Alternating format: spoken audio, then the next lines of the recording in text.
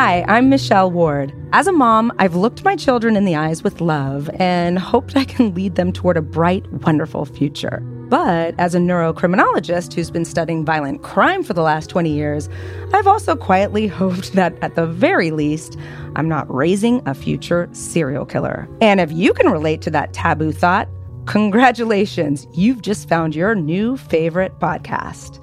This is How Not to Raise a Serial Killer. Today, we are going to be talking about teen dating violence, which is not something we hear about a lot, but we should, because it's shockingly prevalent, which I didn't realize until recently. And to go over all of this with me today is my aunt, Margaret. And I know it's really suspicious that I'm always bringing my family members and my best friends in here. It's not because we can't get guests, I promise. It's because I bring in somebody who I think matches or has something to add. My aunt's name is Margaret, but I call her Dee Dee. So if it gets a little confusing, too bad. Okay, so we're going to talk about a story, a girl named Katie Sudbury. I covered her story on my show, Stalked Someone's Watching, but I couldn't cover it in the way I wanted to because it was TV. And the beauty of podcasts is you can kind of say whatever the hell you want to say. So I wanted to dig back into this because I think it's an important problem, and I think it's a problem that really does require people to step in and do something. And there are resources, there are things to do. And again, it's one of those things where people don't know about it. So first I'm going to tell you about the story, and then we'll dive into all of that. Katie Sudbury was born on July 5th, 1990, and she grew up in Phoenix, Arizona, with her father, Richard, her stepmother, Bobby, her stepsister, Virginia, and her brother, RJ. She is super close to her family, and she seems to be just a typical girl. From everything I read and saw, and according to her stepmom herself, Katie and Bobby, the stepmom, are super close. And Katie just enjoys all the stuff that teens enjoy. She likes arts and crafts, fishing, playing soccer, listening to music.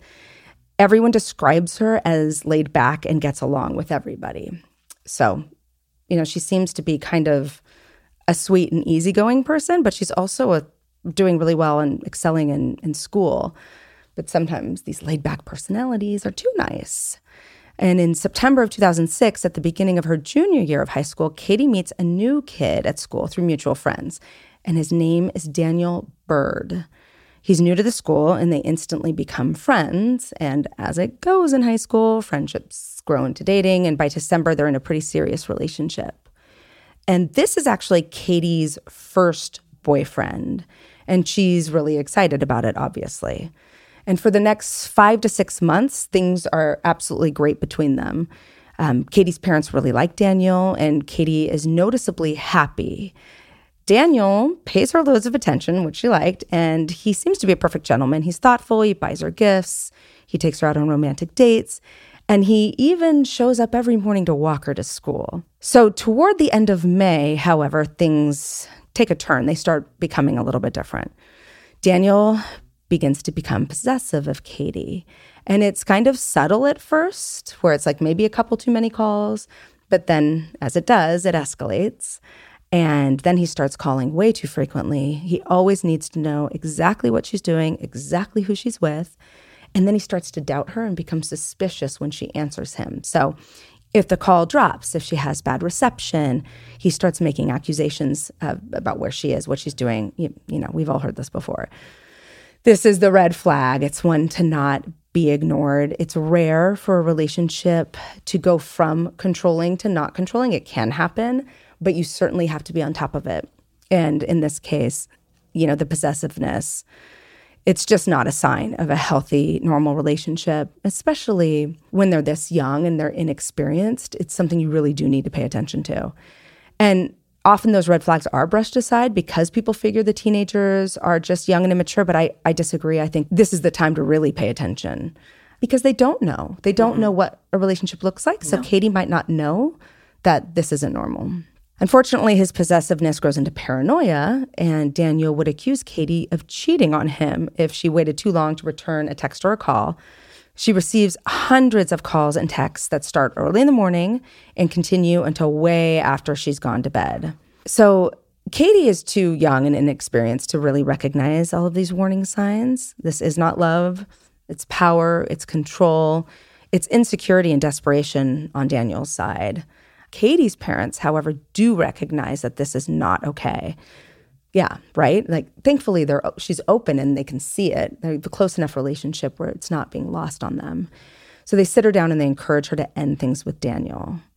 I don't think she's at the point where she's ready to end things with Daniel, but they all agree that Katie is going to go spend some part, if not all of the summer with her mom, who lives in a different state. So people are feeling a little bit more optimistic about that. But of course, geography does nothing to make Daniel relent. And with each passing month, he's just becoming more and more possessive and controlling.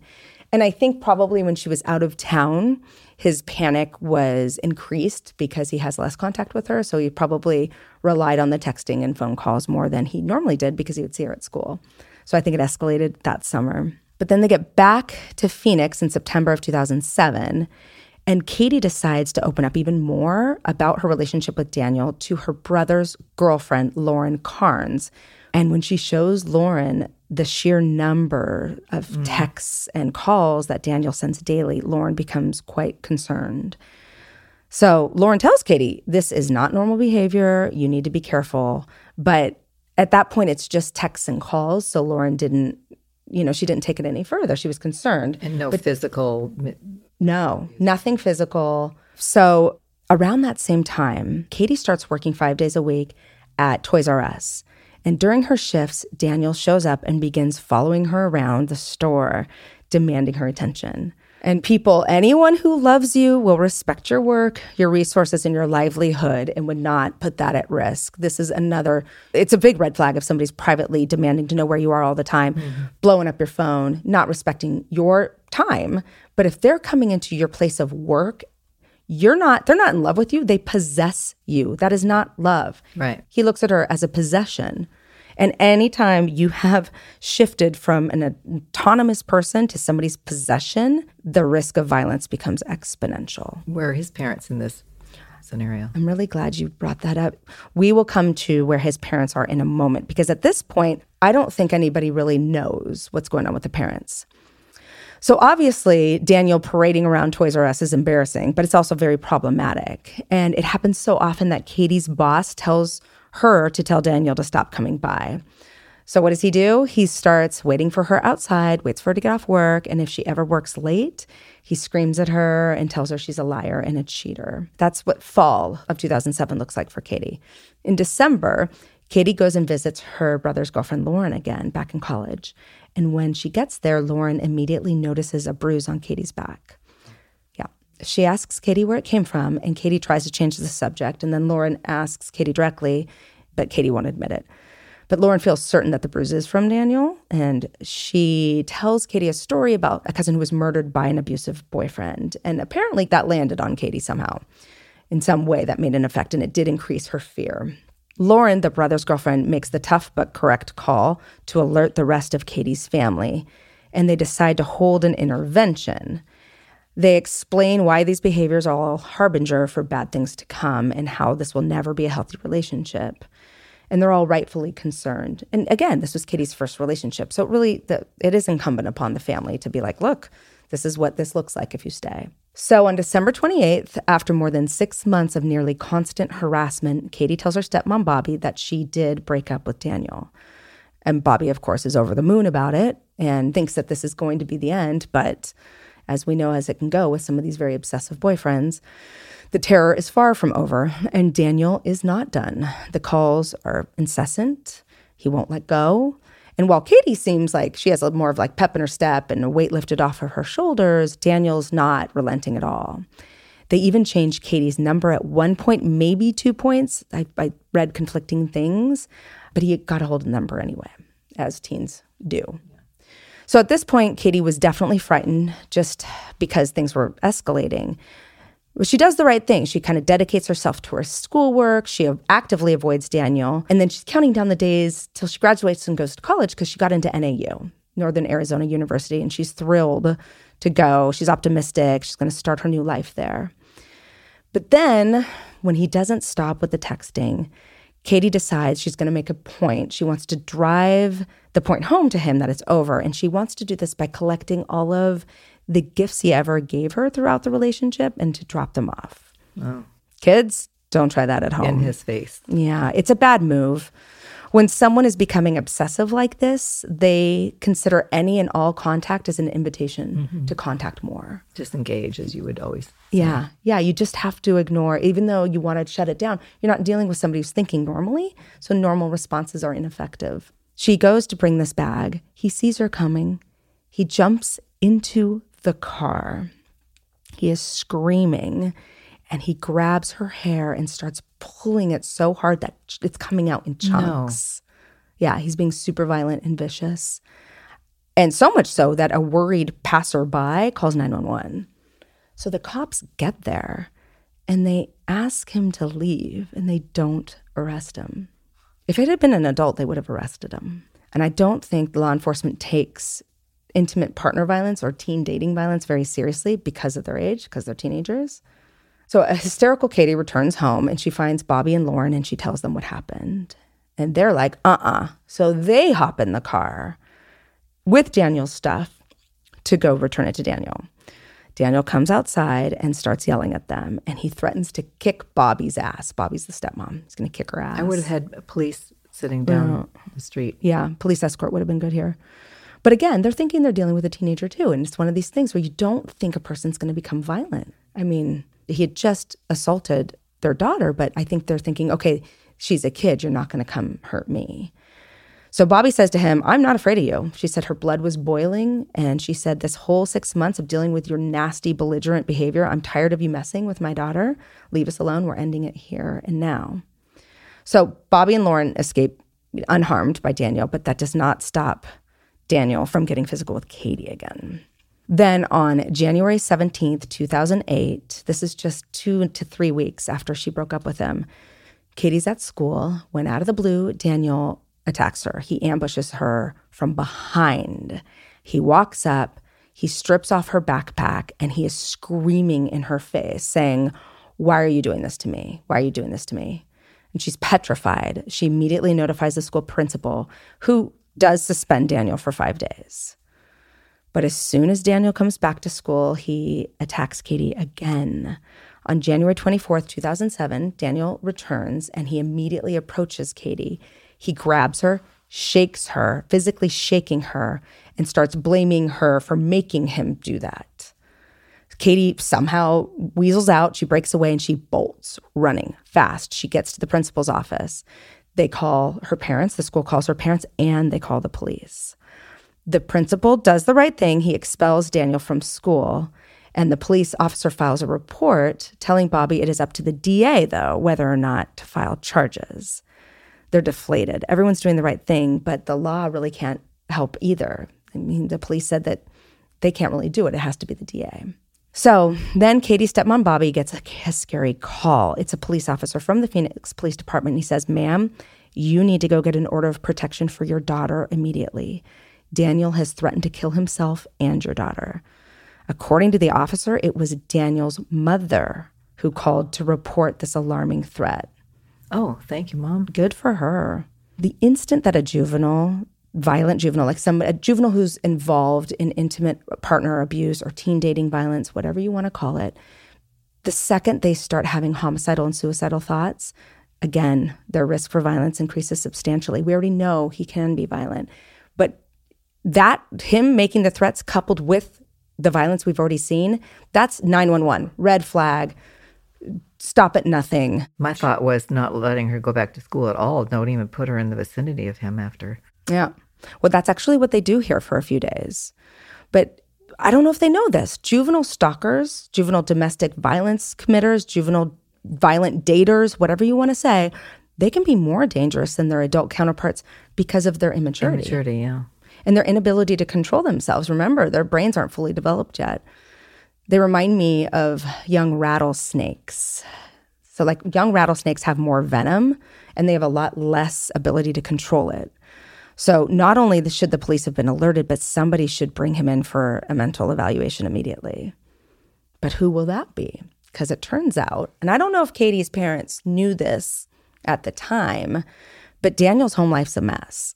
he was essentially just staying at his brother's house at this point. He did maintain somewhat of a relationship with his mom, and he would see her from time to time. But 3 weeks prior to what's going on here, Daniel held a gun to his head in front of his mother and threatened suicide over being distraught about breaking up with Katie and being kicked out of school. So we're leading up to what happens next, but this is what prompted his mom to make the call.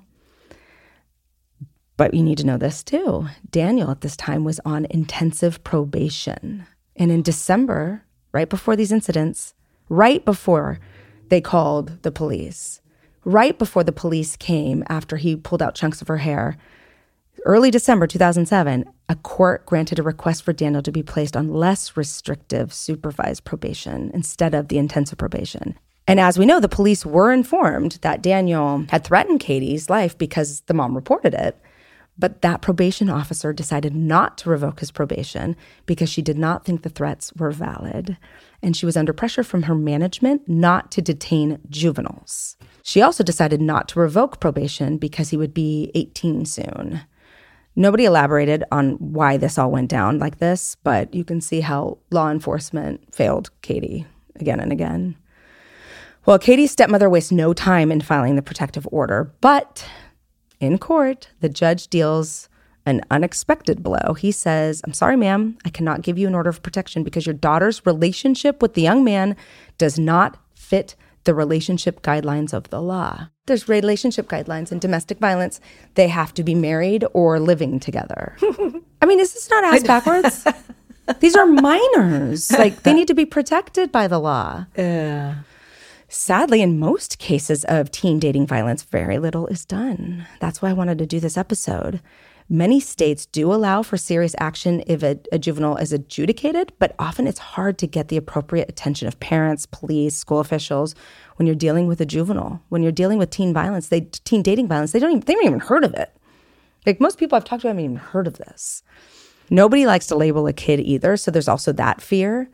But everybody stepped up to protect her. School did, her parents did, but the law categorically failed her. So you mentioned keeping her out of the vicinity and keeping her home. That's exactly what the Sudberrys decided to do for the next few days. And they made sure that when she was home, somebody was always with her. And she was literally not left alone because they all suspected he'd show up again.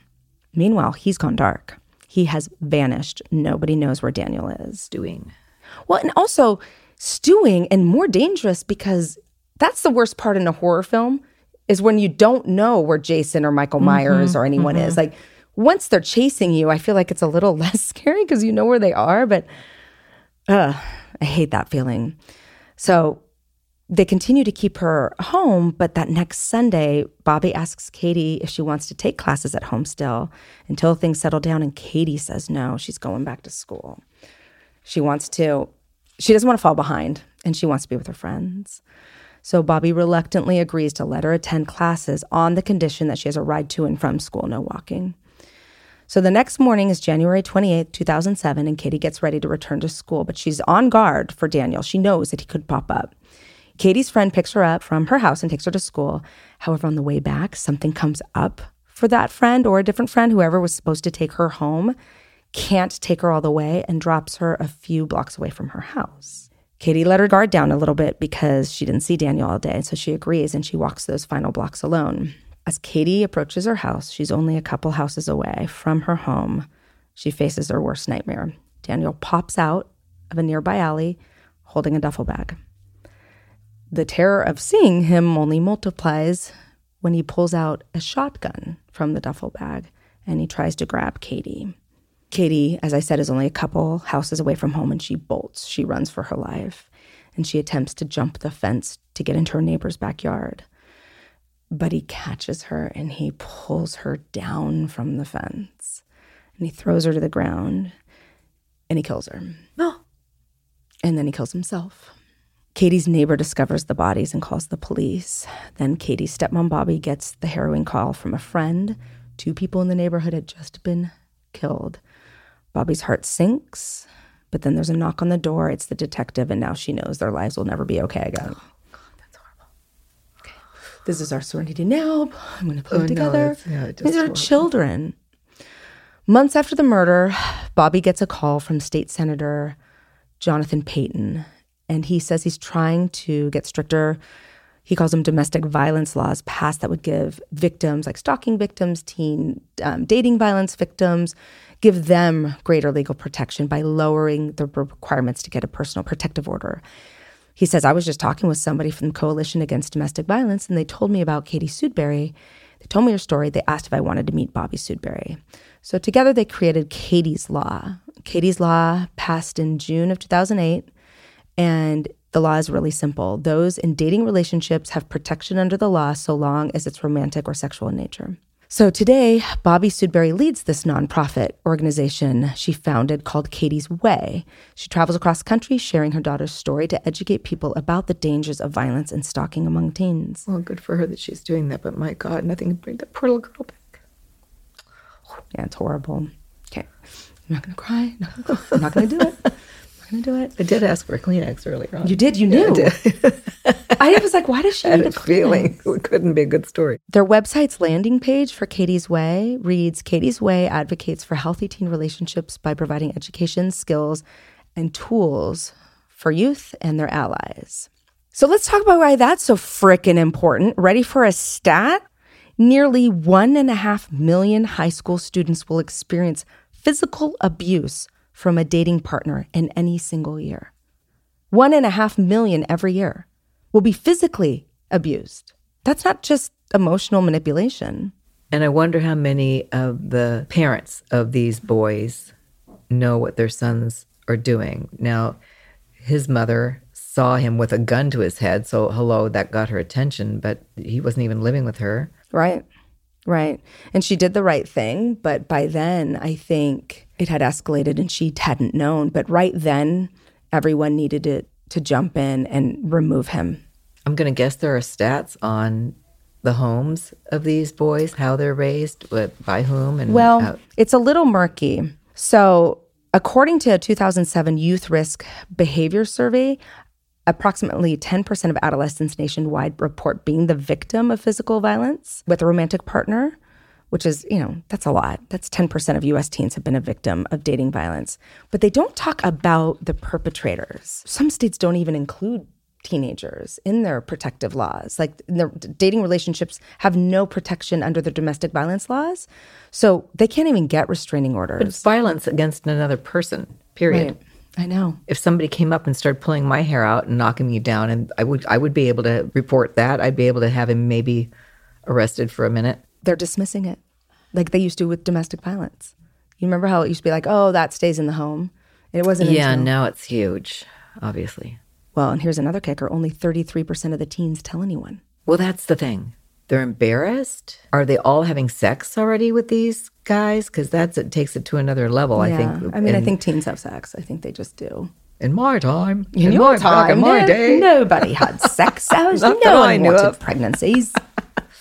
Because then that gives them that also ownership feeling, I think, of, yeah, you're really mine, completely. These kids are not equipped to handle the emotions and the panic. And obviously he has something going on. Obviously he's unwell.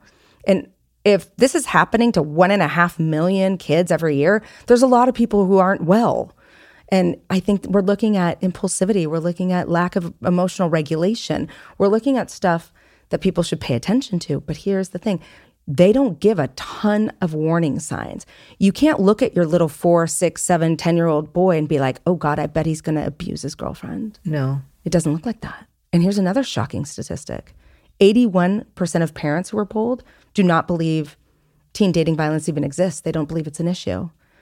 And 80% of school counselors said they wouldn't know what to do if somebody reported teen dating violence to them. School counselors. So are we still in the dark ages then? I mean, it has been stepped up and... Kind of. These are recent stats. Mom is trying to bring awareness, but those are recent stats. So then 1.5 million kids suffer this every year, but 80% of the school counselors said they wouldn't know what to do if somebody reported it to them. Well, Katie did finally share it with her parents, but how many girls are embarrassed to do that? Right. And then there's that side of it. If the parent knows or feels that that's going on or has a hint of that, he's a horrible person. You can't see him anymore. And then, when your daughter's dating even someone, you think, that's just not the right one. My daughter said to me one time, you don't like I'll say his name was Bozo. You don't I'll say his name was Bozo. You don't like Bozo, do you, Mom? And I said, well, I don't dislike him as a person. I'm sure he has many good qualities. Do I see him as the father of my future grandchildren? Hell no. Yeah. And then eventually she got to see on her own. But if I had said, he's a loser and you cannot marry him, you need to break up with him tomorrow, people kind of dig their heels in. Yeah. So for the record, I didn't like Bozo either. No, none of us really like Bozo. And Bozo didn't like me and my husband either. Well, that's what happened. And that was the thing. She said, if you don't like my parents, that's a deal breaker for me. So that was part of her decision in leaving him. And good for her, because that is one of the red flags they say to look for when they start limiting. They want to separate you from your parents as a kid. That's what we're going to talk about next, which is, what do you do if you're the parent of the victim or the abuser? Because I dug deep for resources. No one's talking about what you do if your kid is the aggressor. Yeah. And we'll dig into that. But as you just said, you picked up on a red flag, she picked up on a red flag. But let's tell everybody kind of what those red flags are.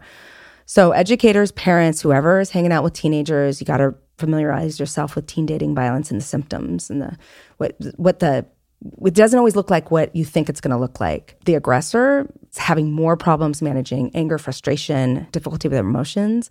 They're lacking mature social skills and awareness, more so than before. They're getting too serious too fast. And I say this in any age. Anytime the trajectory of a relationship is sped up, huge red flag. It indicates an insecurity on the person who's pushing it.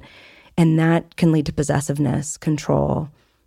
That can lead to abuse. It's always bad if someone's like, you're my girlfriend right now. You're not dating anybody else. We're going to do this. We're going to be engaged by the time we're this. You're going to marry me. That's not good. Which also brings me back to the don't have sex right away. Make boundaries to begin with that someone will respect too. It's the old thing. Yeah.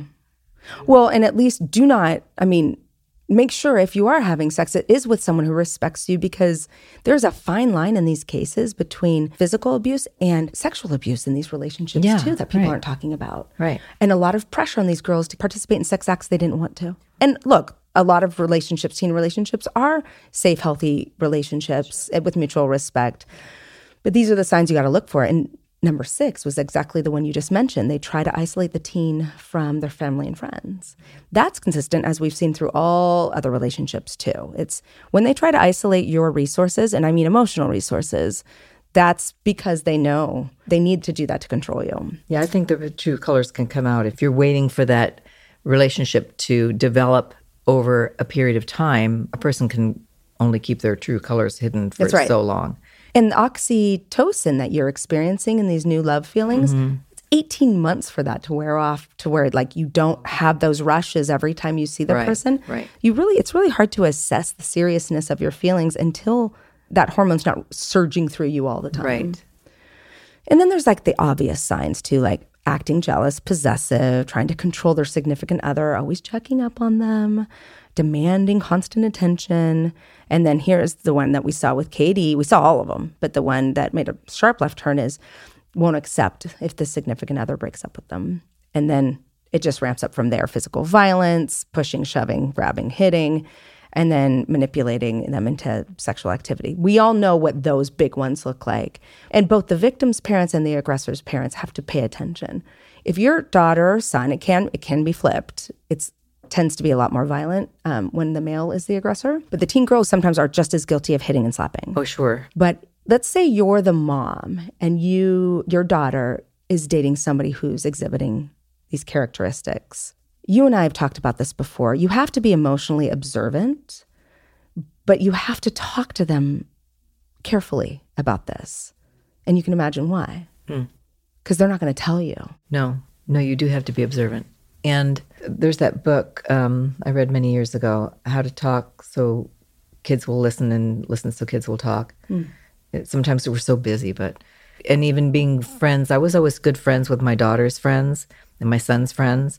So when they felt that there was something going on, nothing like this, thank goodness I didn't have, but there were times where they would tell me, the friends would. Yeah. My daughter's upset about a certain thing or my son is upset about a certain thing. Yeah. That's a great suggestion. Make sure you make friends with your children's friends because they might, encourage their friend to speak to their parents. The other thing is, one night I was having dinner with my grown son and daughter, and I stepped away to the restroom. I came back and they said, while you were gone, we were talking to each other about you, and that the thing that we appreciated the most about you as a mom was that we felt respected. And so I cried a little bit. You cried a little bit? I cried a little bit. You do little cry. Bit. But yes, I think so many kids, if they don't feel respect, just do what you're told, and just, I don't have to tell you why. And they're little human beings. Yeah, with big feelings. Really big feelings. And I think if you respect them, they'll respect you back. Well, and I think what you're hitting on is the next point of like, when they do open up to you, don't be judgmental. Right. Oh, yes. Be respectful, because they'll clam up. I know there's a term for this way of communication, of working through problems. I know there's a name for it. Somebody came up with it. Mirroring. That's usually what you I don't think about. that was. Sorry, I jumped the gun. Is that the name? Is that the name? I don't know. It depends where what you're you and say. I have a problem with one another, we're husband and wife or whatever we are. That one? It's mirroring. Where you It are is only mirroring. allowed to say back that, what you heard. Okay, that is the name. All right. So I've heard of it, for couples, right? We have a beef. I'm going to listen to you first. You tell me exactly what, and I can only ask you more questions about how you feel. Right. And then it's my turn, and you can only ask me questions to further understand how I feel. Now, we've both been fully heard, and we can say, oh my, I never meant that. Or, oh gosh, that you took that the wrong way. This is really what I meant, whatever. Why not do that with your children? And I have done it. I have done it with my kids on occasion. Tell me exactly what you feel about that. And you're not allowed to respond in this. And you can only ask questions to further fully understand the other person. So we do that in imago therapy. You ask a question, or the person tells you their beef, and they get to talk until they're done talking, and then you have to repeat back to them. Repeat, basic, yeah. Okay, what I heard you say is this. To make sure you really understood. Did I understand that correctly?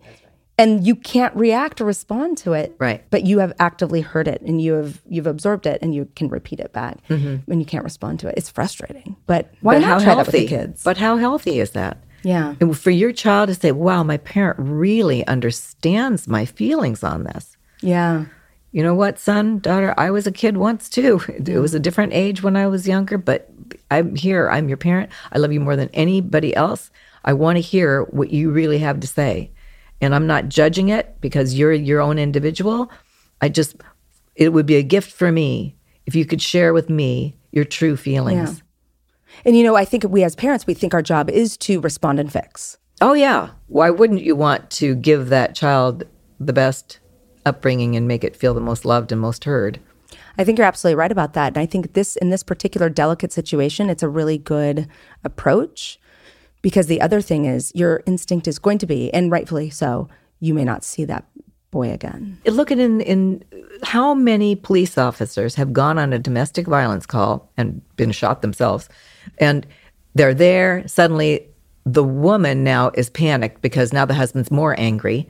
And then, on the other hand, she loves him, maybe has a child or 2 or 10 with him, and suddenly backs off a bit. Mm-hmm. Suddenly didn't get the help. Now the husband's got more control over her, and she's more scared. And once that happens, once it's escalated to the point where you're bringing the police in, and there's been violence, if you go back, if you endorse it, that's endorsing it. If you say, I'll take you back again, you've now sanctioned that behavior. You're now it's okay worse. with it. Yeah.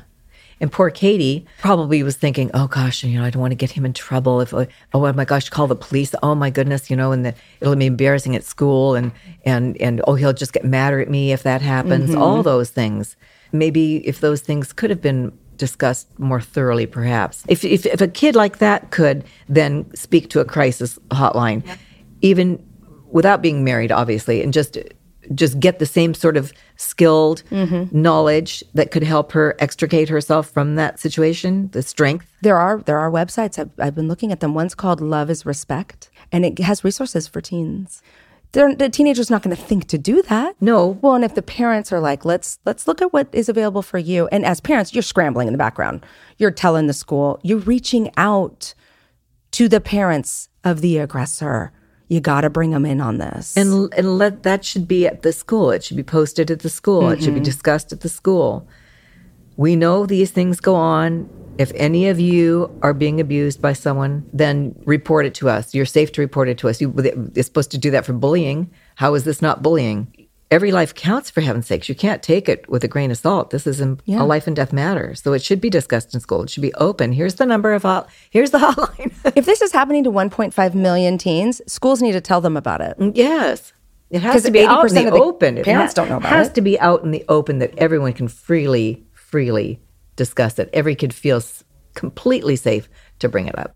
Yeah, and it's one of those things where it needs to, we address in the curriculum many things that impact far fewer students. And if this is affecting 10% of your students, it's on you. Are there signs that I would notice in a son if my son wasn't grown and fine, as a mom or father with a son in high school? They don't give you a ton of warning signs that they're going to be abusive boyfriends.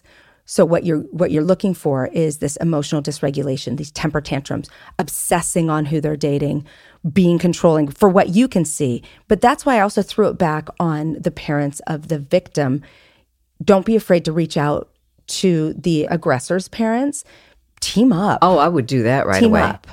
And of course, in a situation like Daniel's, it was messy. And who is the parent? And that's messy. And but you still have to try, because I was reading something about, keep it private, and I disagree. I think keep it really public. Really public. So what's wrong with this boy that is he angry? Why is he treating an innocent girl like this? Does he have built up resentment does he feel like he never had a voice at home?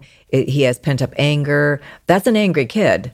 An angry kid to begin with. Mm-hmm. He didn't suddenly become angry after he met Katie. She didn't piss him off, and suddenly he turned into this murderer.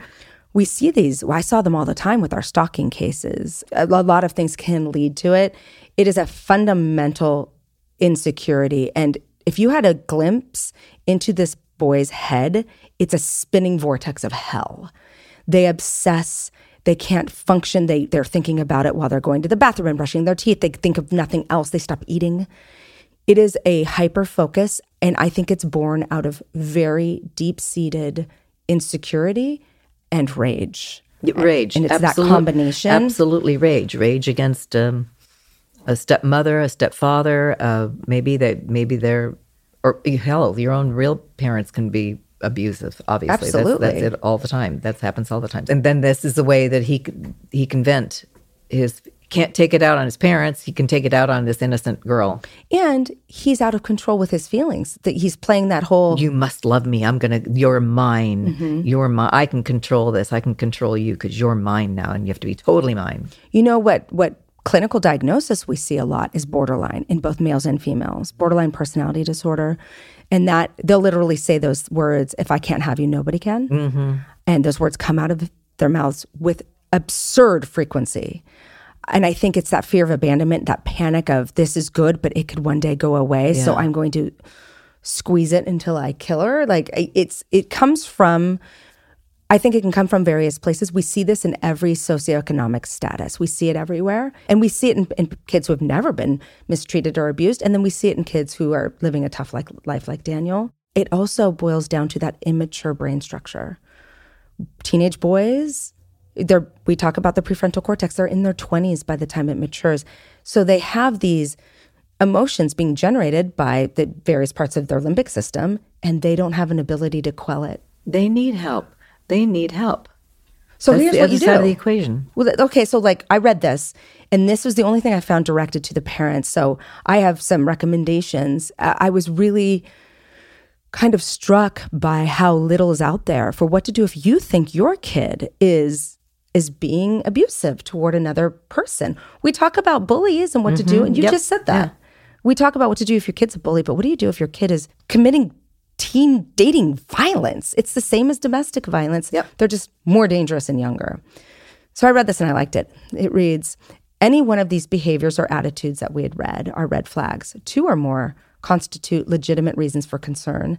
And anything involving physical contact, emotional, sexual manipulation, means that there's a real problem and you need to step in, stop the behavior, and help your child find healthy ways of expressing their emotions and relating to others. I don't like that last part.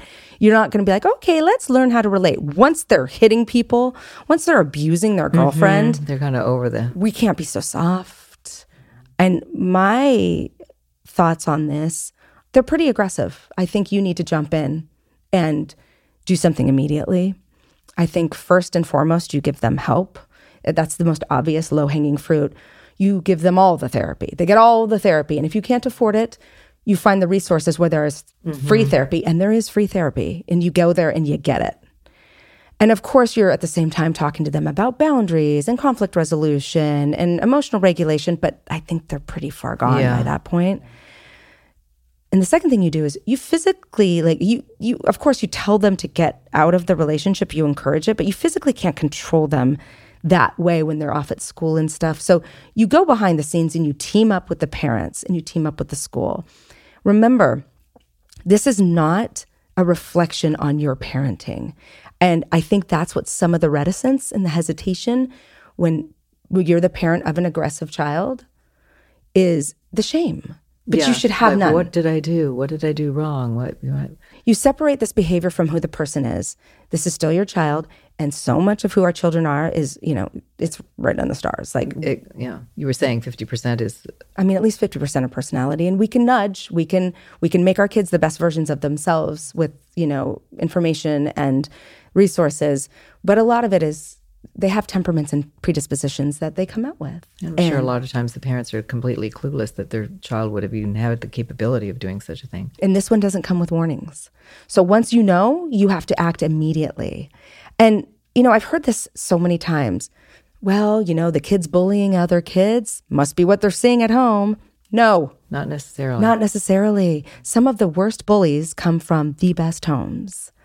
And if it were that simple, it would be just these direct relationships. Okay, abused kids or people who are kids who are witnessing abuse become bullied. It just doesn't work that way. It's not simple.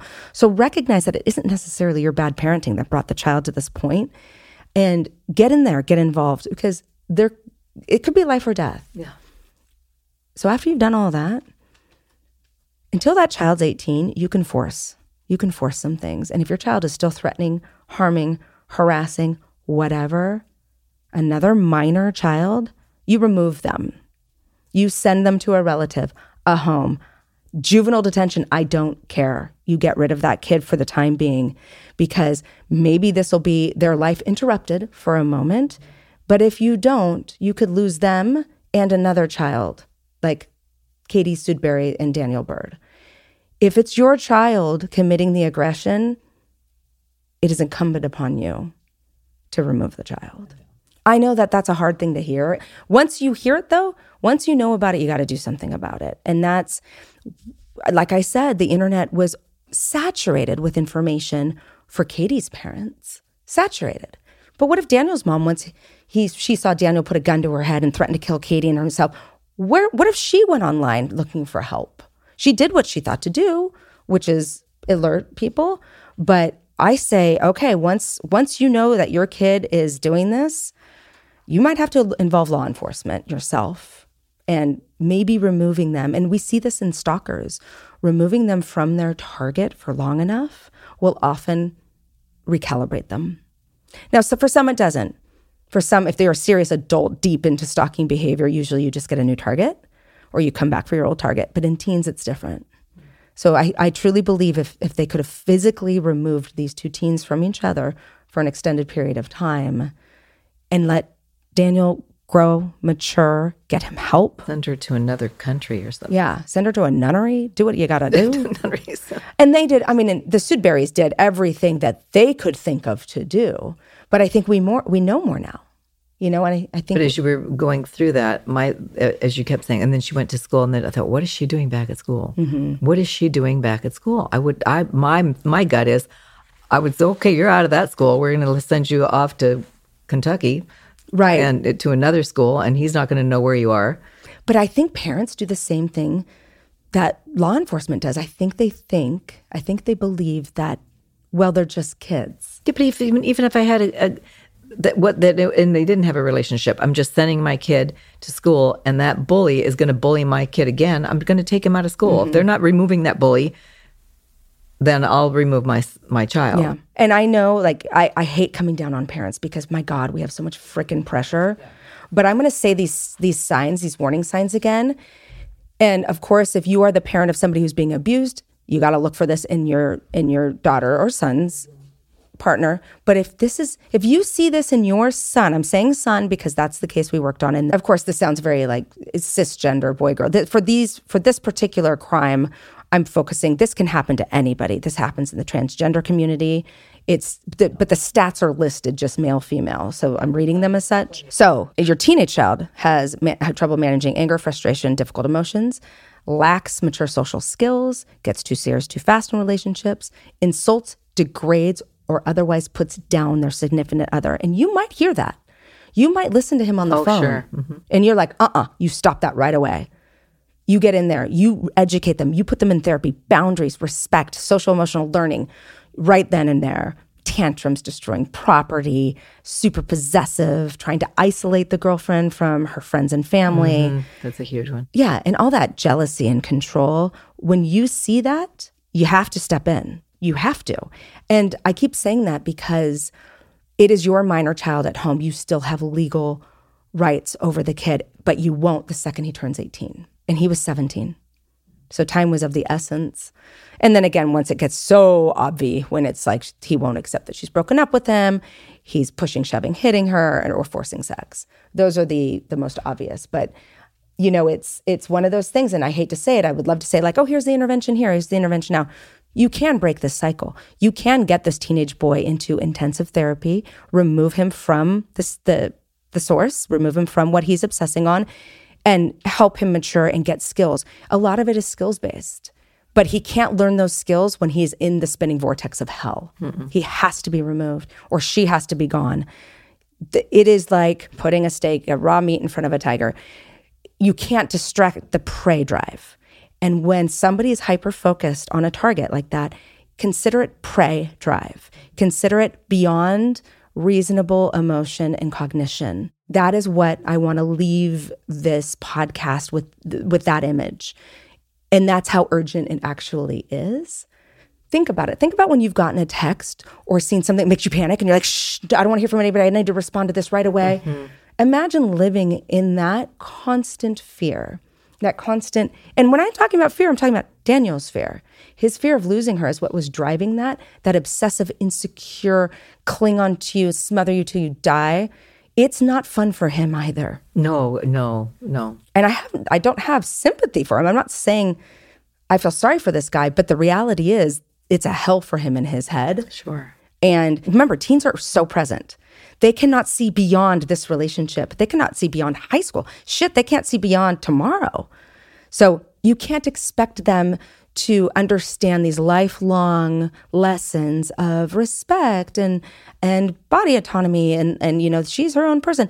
No. They're in the middle of the addiction, of the obsession.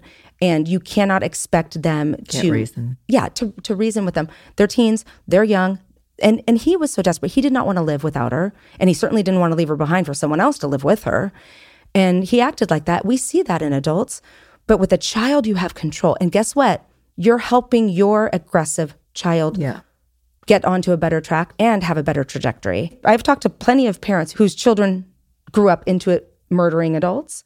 Any one of them I spoke to would have done anything they could have to prevent that. Of course. Anything. Especially the ones who then lost their child to suicide afterward, murder-suicide. So, I found nothing on it online other than, get them in therapy. And of course you do that, but I'm saying take it further. It's, of course, intensive therapy. How about inpatient in another state, if your insurance will cover that? I hate to say those kind of really privileged things because that's just not real for everybody to be able to do that. It most certainly isn't. But there are things, if you search hard enough. Absolutely. I saw them. And you hear about parents that do finally turn their child in because they just can't handle them. And yeah. So anyway, the point is they're step in, you do all the things, you team up with the parents, you look at resources, you get your kid into all the therapy, you keep them home from school. Everything is focused on what you do for the victim's family. They have less power. Mm-hmm. You have the potential killer in your house. Yes. They are just trying to protect this child. Your son or daughter, who's the aggressor, isn't necessarily going to become a bad person. They're in a bad relationship. They're in a bad way. But I have seen it. I have seen people turn their lives around, get the help they need, not become teen dating violence abusers, not graduate into domestic abuse, not graduate into stalking behavior. And this guy was clearly stalking her too. It can be turned around, but it's going to require you to do something about it, especially since they're minors and you can. Well, I'm happy to hear you say that you have seen. Yeah, no. I've seen people turn around. Absolutely. I have seen intensive therapy. And a lot of it is, it's like cognitive behavioral therapy, talking yourself out. Okay, when I have this feeling, this is what I do. Some of them become medicated, and that's fine too. A lot of times they go to jail, and when they're in jail, they don't get the help they need, and then they just choose another target, or they continue to fixate on the target they were separated from, which becomes a problem when they are released. Yeah. But if those who were given intensive help right away have much better outcomes, It can't hurt. It can't hurt, and it could kill if you don't. I just hope that some girls hear this, that since it is majority of girls that are in this situation, that they can be strong and recognize the signs of this sort of thing. That any relationship should feel comfortable and should feel loving and supportive and trustworthy. And you shouldn't be afraid. You shouldn't have to ever be afraid. You should never. Then it's wrong. It's not love. It's a sickness. And yeah. And you deserve happiness and a good person to be with. There's resources we'll put up on the page. The National Teen Dating Abuse Helpline. Teens, you can call this number. It's 866-331-9474. National Teen Dating Abuse Helpline. It's 866-331-9474. Again, there's Katie's Way. There's Love is Respect. Those websites are great too. And I just Googled teen dating violence, and all of that came up.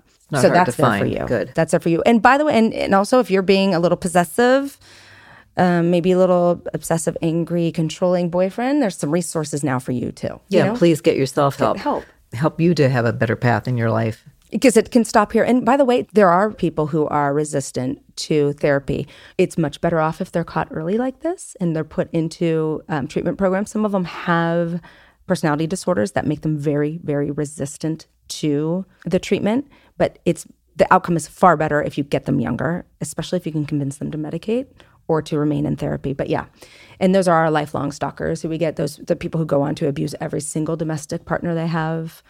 It doesn't always end in murder. And another great point that's brought up is how legislation needs to protect teens. If you're protecting adults in domestic violence situations, why on earth would you ignore the teen component? It's really shocking. And there are still a few states where the teenagers are not protected under their domestic violence protections. And so they can't even file a restraining order. If you're in one of those states, champion your congresspeople, your legislation to pass protection like this. I mean, Katie's Law and Katie's Way is a great resource to look into that. But I was floored.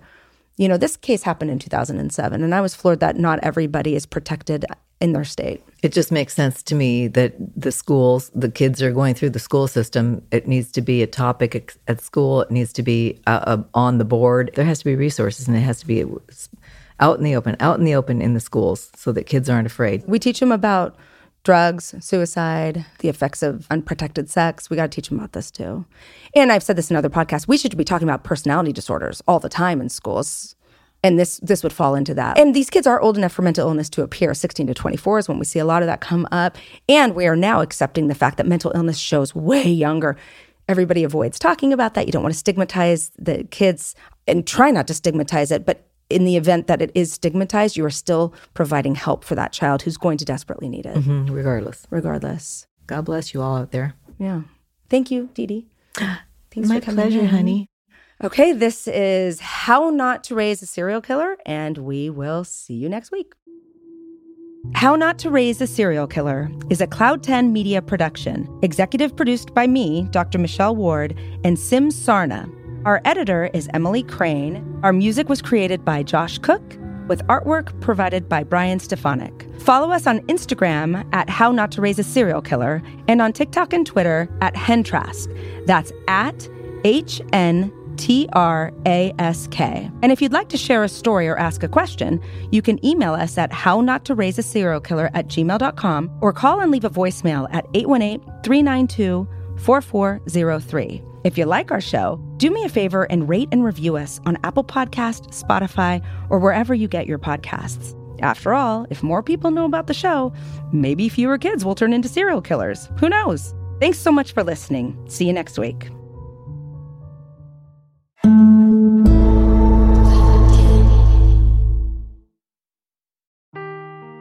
Seeking the truth never gets old. Introducing June's Journey, the free-to-play mobile game that will immerse you in a thrilling murder mystery.